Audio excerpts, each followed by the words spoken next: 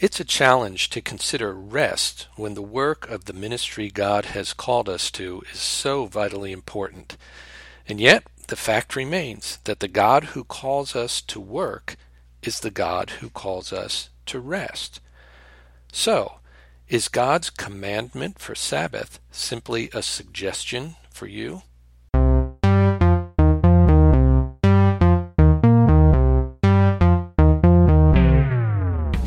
Welcome to Hope Renewed, the podcast of PIR Ministries.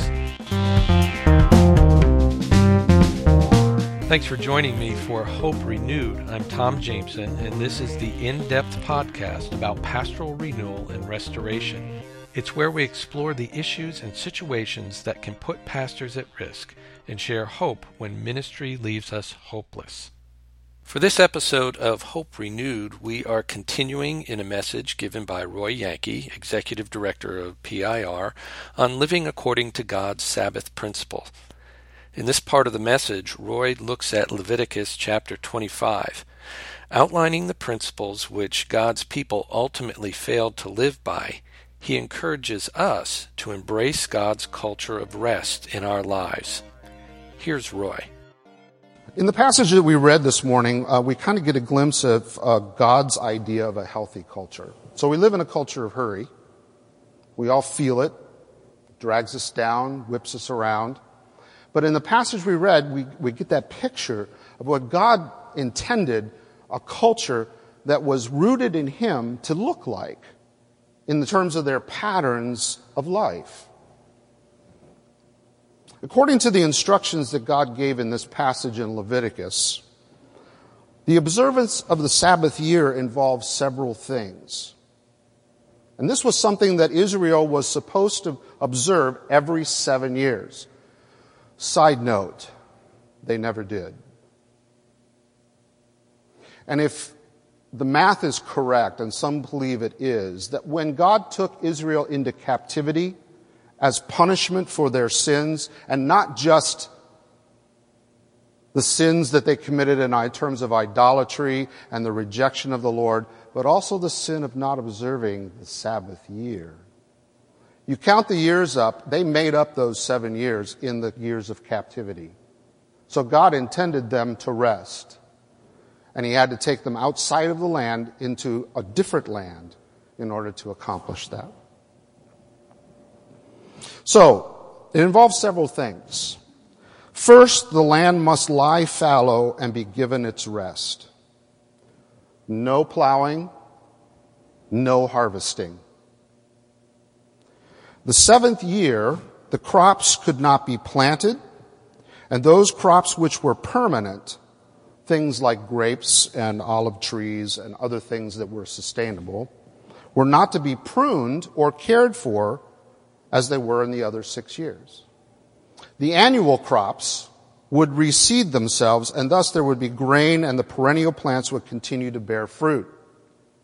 But no harvests in terms of the economic side of harvests were allowed during the Sabbath year. The crops were not to be harvested for sale. This didn't prohibit the people from eating the crops that existed, the perennials, the things that were there without their work being added to it. In fact, all of the people, especially the poor, and even the animals, could eat in the fields, whatever the land produced.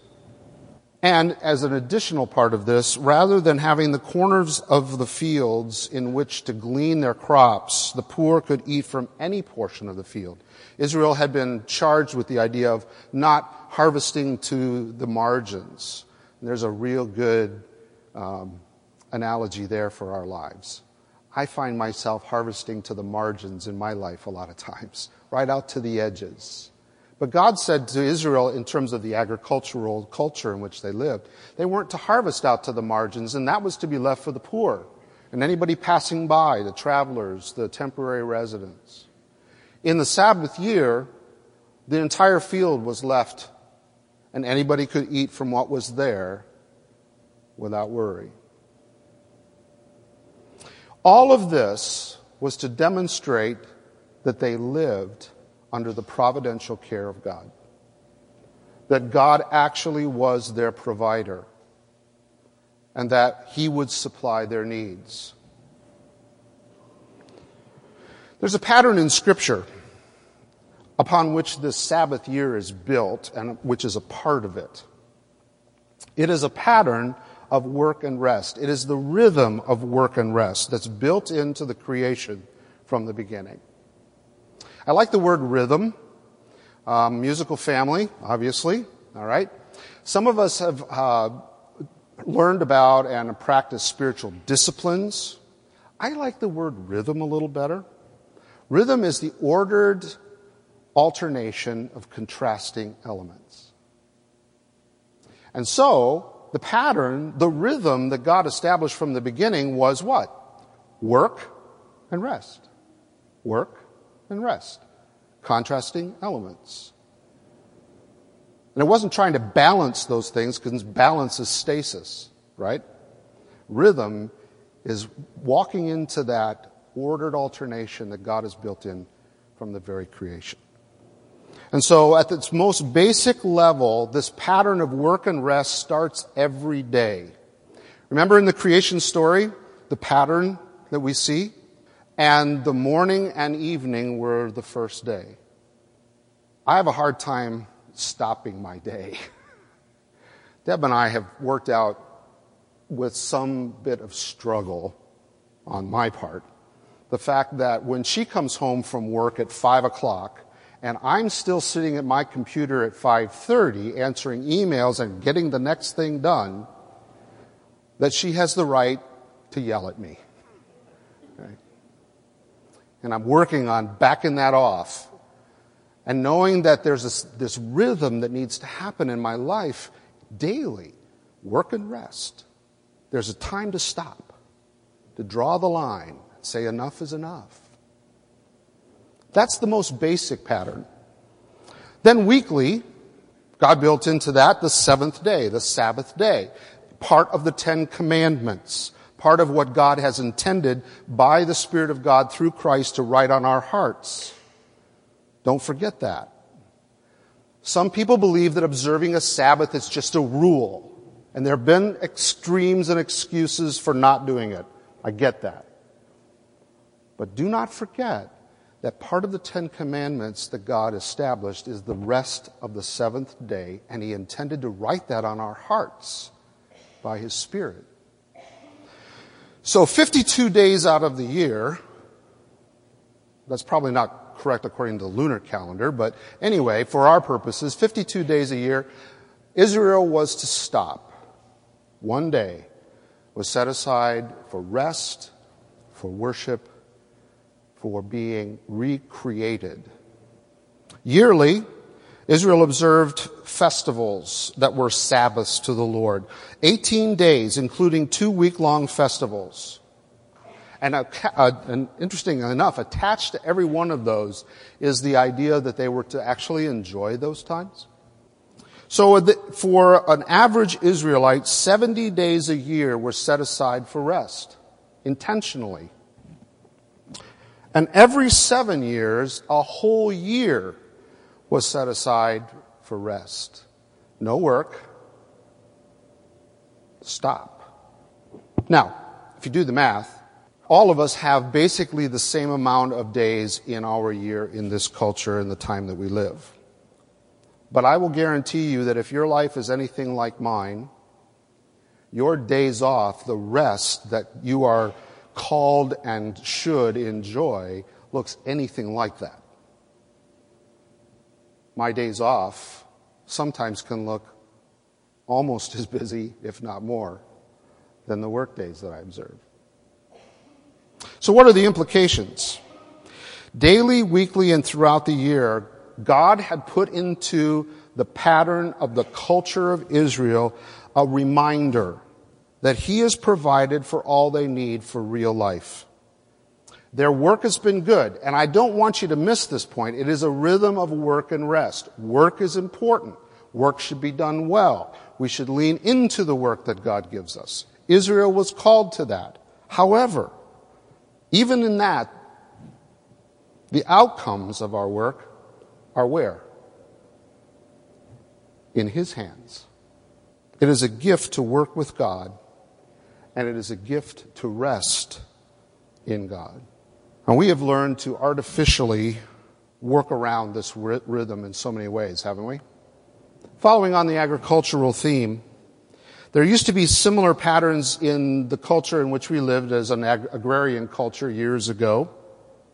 They followed a pattern of crop rotation, right?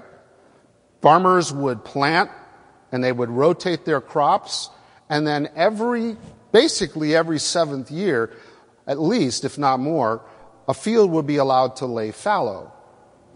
They did that so that it would retain its nutrients, that the nutrients would be restored to the soil, that it would have time to rest and be healthy again, healthy soil, in order to produce crops the next time it was planted. Now, we've sidestepped the natural order of things through chemicals and fertilizers and all of the things that everybody's upset about now that exist in our food, right?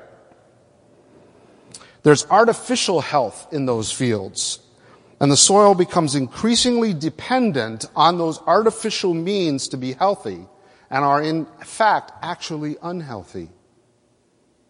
We often create workarounds.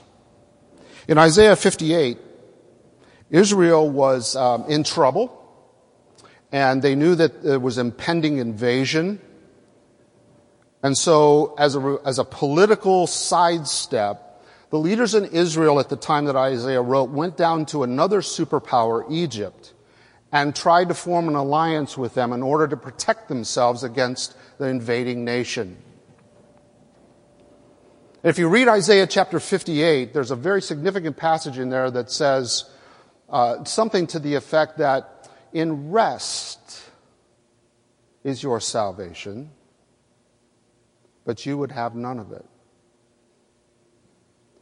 They had slapped God in the face in His providential care and His sovereign care of them as a people by working around. We do this all the time in our lives. We create workarounds, excuses, rationalizations for not resting. It's challenging to consider embracing God's culture of rest, much less build our lives according to it. Where in your life do you work around that clear call from God? How are you avoiding God's pattern, His rhythm for life? What excuses do you make and tolerate? Psalm 62 includes that incredible refrain, "Find rest, O my soul, in God alone. My hope comes from Him." Our hope is renewed when we embrace God's culture of rest and rest in Him alone. You can learn more about PIR Ministries at our webpage, pirministries.org. Please know we stand ready to serve you and pastors you know facing the uncertainty and pain of forced vocational transition. Thanks for listening to Hope Renewed, and remember, the hope of Christ does not put us to shame.